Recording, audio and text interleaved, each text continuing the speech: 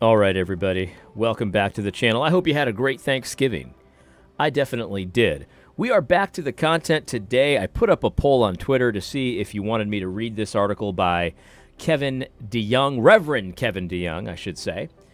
And overwhelmingly, you said yes, so we're going to talk about it. We're going to read the article, and I'll start and stop like I normally do. One thing I will say is I saw a lot of people on Twitter, responding to this. And almost everybody started the same way. They said, hey, I really like and respect Kevin DeYoung, but here's what I have to say and stuff like that. And normally when people say that kind of stuff, I really don't like it that much. I used to do that myself on my channel all the time. But usually it sounds like people are just kind of hedging before they blast someone into Kingdom Come. But with Kevin DeYoung, Reverend Kevin DeYoung, I should say, I actually understand why people are saying this. I feel the same way about Reverend Kevin DeYoung because Reverend Kevin DeYoung is actually an effective minister, in my opinion. He's definitely not perfect. He's definitely not my cup of tea in every area, but he is not one of these guys that doesn't fight back. He actually does. He actually does in a very particular way. I remember talking to my brother about some issues going on in the PCA, and Reverend Kevin DeYoung, gave a speech on at the assembly that was very effective, and we need people like that pushing back. He's got a particular style that will reach a particular audience. And we need that. We can't say that we don't. Like I always say, we've got Ezra's, we've got Nehemiah's, and we need each other, man. We need each other. And Kevin DeYoung, Reverend Kevin DeYoung, he's a man of the cloth, just like Ezra. Yeah. So anyway, I understand why people were kind of heaping praise upon him in general. So I started the same way because I feel the same way about Reverend Kevin DeYoung. Now, he is deeply troubled, as you might say. He is deeply troubled about the Moscow mood, culture war, and Doug Wilson. That's what this article is all about. Doug Wilson and the Moscow mood. We're going to get into it, guys. We're going to talk about what I think is going on here, why this is happening, why I think that some of these guys like Kevin DeYoung, they really don't know what to be concerned about in the grand scheme of things, because I saw a lot of people pointing this out, and I felt the same way when I read this, when I saw this article, rather. I didn't read it at the time, but I felt the same way. It's like, you think Doug's bad. You have no idea what is coming. Oh, man. Anyway, so let's get into it. I'm sure we'll talk more about that in just a moment. So here is what the good Reverend says. Quote, each of the great world civilizations, Christopher Dawson wrote in his classic work from 1940s on religion and the rise of Western culture, has been faced with the problem of reconciling the aggressive ethos of the warrior with the moral ideals of a universal religion. But none, and no, that's still the quote. But in none of them has the tension been so vital and intense as in medieval Christendom, and nowhere have the results been more important for the history of culture, end quote. At the heart of Dawson's provocative thesis is the insistence that Western European culture was the coming together of two cultures, two social traditions, and two spiritual worlds. The cultural formation of Europe combined, quote, the war society of the barbarian kingdom with its cult of heroism and aggression, end quote, leavened by the, quote, peaceful society of the Christian church with its ideals of asceticism and renunciation of its high theological culture, end quote. Arguably, the Crusades expressed the best and worst of this synthesis. There were times when the fusion of warrior heroism and Christian virtue produced something noble and exemplary during the centuries-long effort to reclaim the Holy Land. And there were times when the fusion failed and produced something ugly and lamentable. But even the failures teach us about the aspirational ideals of Christendom. We cannot understand the rise of Western culture without the religious unity imposed by the Christian church in the Middle Ages. And likewise, we cannot understand the flourishing of Christendom unless we understand that it grew up out of the soil of warrior kings and barbarian kingdoms. Dawson's thesis, though concerned with the rise of Western culture in the Middle Ages, is instructive for our own age. many of us, it looks as if Western culture has been overrun, whether by Muslim immigration in Europe, critical theory in our universities, sexual degradation in our popular culture, violence in our streets, or plain old anti-Western vitriol in the hearts of many Westerners who have no idea how much more miserable the world would be if their deluded wishes came true. If this is the world we live in, or even something generally headed in this fearful direction, the question we in the Christian West are wrestling with, or should be wrestling with, is what to do now. So that's how the article starts. And I can't help but thinking as I read this article, he's using, of course, medieval Christianity as sort of his example of this fusion between like a sort of a barbarian kingdom with heroism and aggression. And then you fuse it with this universal religion, sort of the Christian theology and stuff like that. And he's kind of saying, he's kind of saying this is, it can lead to good things, it can lead to bad things, and he's using this as sort of his example to get us started. When I read this, I couldn't help but think that, the true examples of this, you don't have to go to, to more recent history. You can actually just look at the Bible itself, because the Bible itself, in the Old Testament, there are. One of the things that kids really like about the Old Testament in particular, and quite frankly, I really like as well, is that you see stories of heroism. You see stories of war and warriors, and some of the best people in the Bible, they're like these warriors, right? And yet they're operating right alongside, the men of the cloth, the people that are more concerned with the law of God and things like that. I don't mean more concerned, but that's like their job. Their job is the law of God. And you see them working together, and they're working for the Lord, both of them. And again, I always bring up Ezra and Nehemiah. This is my favorite example of this. You got the man of the cloth, Ezra, and he's reading the law, and he's talking about the law, and he's praying, he's tearing his clothes, he's pulling out his beard, his hair, all this kind of stuff. And he's very pious in that way. And then you see Nehemiah, he's a warrior, he's a hero. He's a governor. He's a leader. Like he starts taking action and stuff like that. And they're working together. And the Bible, can hold all of this together. So we see this fusion of which, Reverend Kevin DeYoung is talking about. We see it in the pages of the Bible itself, even King David, for example. And there's just so many stories like this that we can look to say, this is something that that should be part and parcel of Christianity. And so, I'm not saying that I don't like that Kevin DeYoung used, medieval Christian kingdoms as the example. He's totally open to do that. I think that's totally fine. But I don't want anyone to have the impression that this was something new. You know what I mean? This is something different. There was something new under the sun at the time. There really wasn't. And we read the Bible, we see Ezra commended, we see Nehemiah set up as an example of this as a hero. And we should work together. We kind of need both of those sides of it. We need the warriors, we need the leaders, and we need men of the cloth. There are some people online that I know of that do seem to have sort of an anti-men of the cloth perspective. There's not a lot of them, but there are some, and they don't go to church, or they do go to church, but they don't respect any of their pastors and stuff like that. And that's no bueno, no bueno. You know what I mean?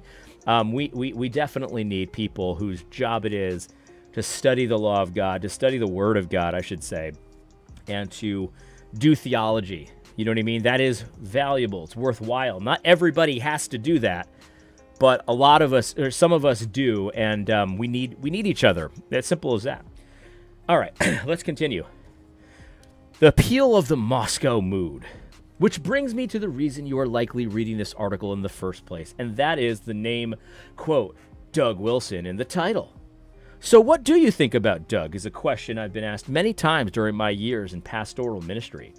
I'd say that questioners have been pretty evenly split between I'm asking because I really like him, and I'm asking because I hope you don't like him, and I'm asking because I'm not sure what to think. even now, I'd rather not be writing this piece because, one, it takes a lot of time. Two, I'm not looking to get into a long, drawn-out debate with Wilson or his followers. And three, I know a lot of good Christians who have been helped by Wilson and by the people and institutions in his orbit. I'm answering the question now in hopes that I might help those who appreciate some of what Wilson has to say, but also feel like something isn't quite right. By any measure, one has to marvel at the literary, digital, and institutional output that has come out of Moscow, Idaho in the past several decades. While some internet cranks are wannabes trying to make a name for themselves by trying to tear down what others have built up, Wilson is to be commended for establishing an ecosystem of churches, schools, media offerings, and publishing ventures. For a scholarly and fair assessment of what Wilson has tried to do in Moscow, I recommend Crawford Gribben's excellent book, Who Cares? Wilson also deserves credit for being unafraid to take unpopular positions. True, he often seems to enjoy stating his unpopular opinion in the most unpopular ways, more on that later, but no one is going to accuse Wilson of being a spineless even jellyfish. He offers the world and the church an angular, muscular, forthright Christianity in an age of compromise and defection. On top of that, Wilson has a family that loves him and loves Christ. These are no small things, by the way. This is my comment. These are no small things, by the way. And I'm glad that he's commending Doug for these things. He continues, moreover, Wilson understands that opposition to Christ, his word, his gospel, and his lordship is not to be taken lightly.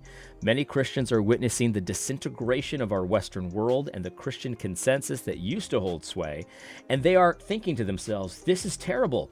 I can't believe this is happening. To the Christians with these concerns, and I count myself among them, Doug Wilson says, yes, it really is bad, and let's do something about it. Amen. That is what he's saying. I'm convinced, he says, the appeal of Moscow is visceral more than intellectual. That's not meant to be a knock on the smart people in Moscow or attracted to Moscow. It is to say, however, that people are not mainly moving to Idaho because they now understand Revelation 20 in a different way, or because they did a deep word study on ta ethne in the Great Commission, or even because of a well-thought-out political philosophy of Christian nationalism. Those things matter to Wilson and his followers, but I believe postmillennialism and Christian nationalism are lagging indicators, not leading indicators. That is, people come to those particular intellectual convictions because they were first attracted to the cultural aesthetic and the political posture that Wilson so skillfully embodies. In short, people are moving to Moscow, whether literally or spiritually, because of a mood. It's a mood that says we are not giving up and we are not giving in. We can do better than negotiate the terms of our surrender. The infidels have taken over our Christian laws, our Christian heritage, and our Christian lands, and we are coming to take them back. I could not have said it better myself. I could not. It is a very, very good point. And, you know, when I saw the fact that Kevin DeYoung had written this article, and I saw some of the pushback from some of my friends about the article, I hadn't read it yet at that point, but I could deduce sort of what the thrust of the article was. And when I deduced what the thrust of the article was, what I came up with independently is that Christians can do better than a neatly, politely managed decline. American Christians can do much better than just sort of managing the decline so it's not quite as intense, not quite as bad, maybe smoothing out some of the edges, but you're still in decline. We could do a lot better than that. And people are figuring that out. Not that many people know that yet, but the people that are making serious moves. It's as simple as that. It's as simple as that, and that is a very good thing. So basically what he says that Doug Wilson's kind of message is, we can do better than negotiate the terms of our surrender. That's exactly the point. Not only can we do better, but we must do better, we will do better, and we can do a whole lot better. That's huge. And don't be deterred by what Kevin DeYoung says here, because I think he's right, and I don't think this is a bad thing. People want postmillennialism to be true, before they go to the scripture and they realize it actually is true. They want it first, and then they realize that it's actually true. This is true of almost every belief that anyone has. You have to want it to be true. It has to be attractive in order for you to sign on. It really does. If you think about the gospel even. You know, when I first kind of came to terms with the fact that the kingdom of God was real and that the gospel was true, before that happened, I wanted it to be true. Like, you know what I mean? Like before I accepted that the gospel was real, like, I had to see it as beautiful. You know what I mean? Like I know that, like, you know, the Reddit atheists would say, "Oh, you see, you're just, it's just a wish, you know." But that's not really how it is. It's like, no, I saw it as beautiful first, and then I was like, man, I want that. I want that. And then I came to realize that it was, in fact, true. This is how human beings work. People want to be like people that have attractive lives. You know what I mean? People want that. This is part of what the Bible even says, you know. Always be ready to give a defense for people who ask, for the hope that's within you. I'm misquoting that. The hope that's within you, right? They see something in you that they don't see out there, and they ask you. That's expected. It's like, man, like, you've got 4 kids? Yeah, man, I got 4 kids. And you're not annoyed by them? No, I'm not annoyed by them. Oh, man, what about the old ball and chain? I mean, man, never lets you go out, you know, things like, she's not a ball and chain. I love my wife. You don't complain about your family life at work. Like, what's the deal with that? And they might not even ever ask you, but they know there's something different. And when they have this happened to me all the time when I was in New York after I had become a believer. They weren't asking me about the gospel per se, but when they had a problem, when they had an issue, when they had a deep sort of existential kind of emotional thing happen to them, they wouldn't go to, the guy who was, at the bar every night with a different girl to ask him about what to do about their life or their situation or their difficulty. They would come to me. And so it's like, yes, the aesthetic absolutely matters. The posture matters. The mood matters. I 100% agree. People are initially attracted to Doug Wilson because he's so jolly and so seemingly unafraid and strong with a family that is something that people would want for themselves. And then they hear the teaching, and then they, it's not like, Kevin DeYoung is saying that we're not, being Bereans about this. Like, oh, he's just a cool guy, so, like, who cares what he teaches? We're just going to believe it all. No. We're talking about Christians here. We give Doug a hearing because of how he carries himself. This is life. Nothing to complain about. Nothing to be ashamed of. You get a hearing based on how you carry yourself, the skill of your work, the skill of your life. You get hearings because of that. People will take you more seriously because of that. This is common sense. Who are you going to ask for parenting advice? Someone who's got 4 kids that are well-adjusted and well-behaved, or someone who doesn't have any kids, but they have a degree? Who are you going to ask parenting advice from? I mean, this is common sense. I'm convinced the appeal of Moscow is more visceral than intellectual. I think this is true. And then we're all Bereans about this, and we hear what he has to say, and we're kind of checking, to see where in the scriptures what's said, and we read resources. We look at Calvin because we all love Calvin, of course. And we look at some of the reformers and things like that, and we realize, hey, a lot of this is really good stuff. This is really good stuff, and we might have mild disagreements here and there with Doug Wilson, but we continue to give him a hearing. we continue to be attracted to the aesthetic, then we do the deep word study on ethne. You know what I mean? Like, we don't leave it there, right? Of course, we don't leave it there. We hear him out on ethne, and then we do the study for ourselves. But the initial aesthetic sort of visceral attraction, 100%, it is there. It is there. And it has been lacking so much in so many of our Christian lives. It has been lacking. You go to the standard church and you see lots of old people, which is totally fine. Nothing wrong with old people. I love old people. See lots of women. The men that do go, they're kind of sitting there quiet. They're not really singing. And we know, like, just viscerally, that something is not quite right. Because when I read the scriptures, it's the story of a lot of men, and they've got zeal for the Lord, and they're doing things, and they're building things, and they've got confidence, they've got faith. We're not seeing that here. So we're thirsty for it.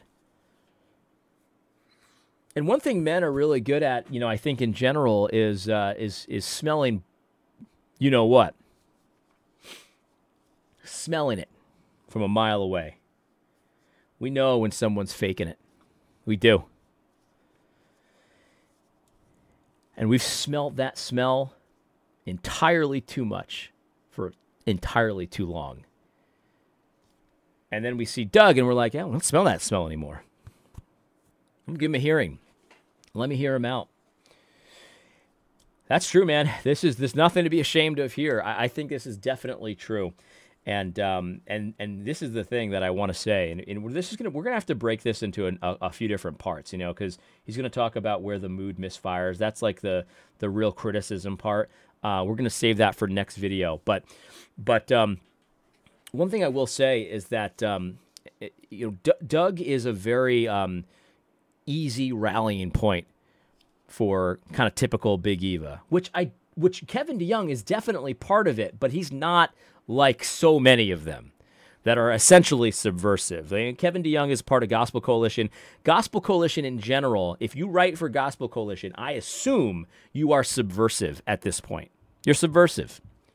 I don't count Kevin DeYoung as subversive. I think Kevin DeYoung, if I had to guess, would be working behind the scenes to try to change things for the better. Maybe he's not. Who knows, right? Because you don't see any of it publicly, at least yet. So, I mean, I could be really, kind of kind with him, and I've seen some of his kind of work behind the scenes in the past in other areas, and so maybe he's doing the same thing here. But here's the thing. So for the Big Eva standard type, Doug Wilson is a very easy rallying point. It's a very easy person to attack.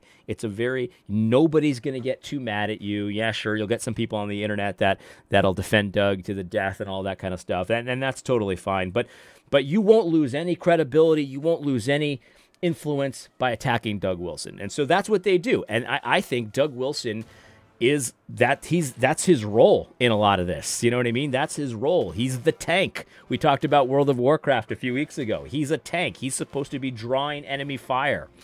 And he's doing it. He's doing it. But what these guys don't realize is that Doug is just the beginning. He's just the beginning, and he's not even close to the most intense person out there that you should be worried about. I mean, Doug is providing cover fire, but there's an army of Andrew Iskers out there that are pushing this way further. Way further. Way more stout. Way more right. Way more aggressive. A much more troubling definition of ethne. You know what I mean? And that's the point of that's where the Overton window is being pushed, and that's what you really should be worried about. But it's not as easy to get. They're playing the ignore game with Andrew Isker for the most part. That's what they used to do with Doug Wilson, but the thing is, they can't anymore. They can't. I saw Chris Bolt say, the way to kind of end the Moscow mood is to ignore Doug or beat him, like do better than him. And I saw someone respond to Chris and said, well, to be honest, Chris Bolt, they tried that with Doug. They tried to ignore him. That's what they used to do. And that's true. They used to ignore. Didn't work. It didn't work. And now they're at the point where they can't ignore. So they're attacking. They're doing what they're very troubled. They're trying to win over their female of both genders audience. I'm very troubled about this. The moon is misfiring. That's not going to work either. Meanwhile, the guys you are ignoring that are really pushing the envelope, and I think in a good direction, they're getting the ignore treatment. You didn't learn your lesson yet, and so here you go. And this is the thing about guys like Isker that I just love, that he goes further than Doug on certain things, but he still loves Doug. You see, we're not eating our own from behind. Like, we're pushing the envelope more and more right, but we're not like destroying the people over here. You know what I mean? That are also pushing the envelope right. Big Eva doesn't get this. They don't understand this, and I don't think they ever will. They'll never understand it. And so, this is to be expected. It's really humorous to me because. They're going to attack Doug, and they're going to continue to attack Doug. And, he believes in spanking. Could you believe that? You know what I mean? He believes in spanking. And it's like, yeah, you're gonna appeal to certain women, typically the more liberal women, and you're going to appeal to effeminate men, doing this for the most part. But the guys that are actually building, that are actually willing to sort of not only stick their neck out there and say the things that need to be said, but also do the things that need to be done, they don't care what you say anymore, Reverend Kevin DeYoung. It's a fact. It's a fact. Every day that passes, less of them care what guys like you have to say. And I'm not trying to say that you're the worst example of this. You are not. I still respect you, and I still care what you have to say because I can see what you're doing. You're trying to be the Ezra to our Nehemiah. You're trying to be the Ezra to our Nehemiah. And unlike you, I know that we need Ezras. You get hearings in spaces that a guy like me could never get. And that's good. That's good, and I appreciate what you do. And I think that we can work together. What I ask of you, Reverend Kevin DeYoung, is to recognize that guys like me, I'm not saying me, but guys like me can get a hearing in spaces that you, no matter how hard you tried, never could. And that's good. That's a good thing. And you should embrace that instead of attacking it. You should embrace that. If you and I ended up in prison together one day, there's a good chance that I would have more sway and influence and an ability to communicate with the other prisoners than you. It's as simple as that. And I'm not saying that reflects poorly on you. That's not your role. You're an academic. You're a man of the cloth. That is good. Ezra was good. I named my son Ezra because I think Ezra is good. You are good. I'm just asking you to just for one moment think how much Ezra needed Nehemiah. When he prayed to God, what are we going to do? God, the people are intermarrying, they're liberalizing, they're doing all these things, and things are going real bad. God, help me figure this out with this people. Just consider for one moment. God answered that prayer by sending a brute, by sending a guy who was not afraid to scrap, beat those people, make them swear an oath, pulled out their beards or their hair. Which one was it? One of them pulled out their beard, the other one pulled out their hair. I forget. As you pray, Kevin DeYoung, and you're asking for repentance, you're asking for more justice, for Christians to not lose their influence, to not lose. Just consider for one moment, is God answering the prayer? Is God answering the prayer by increasing the Moscow mood. And I'm not saying just Doug in Moscow. I'm saying like that, just that mood that you're talking about. Maybe he's answering your prayer by finally having men that can talk to other men, who can influence other men, other kingdom builders.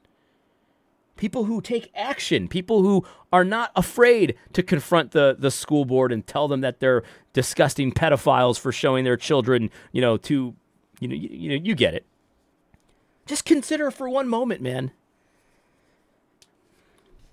Anyway, I love you, Kevin DeYoung. I do, man. I love you. I got love for you, man.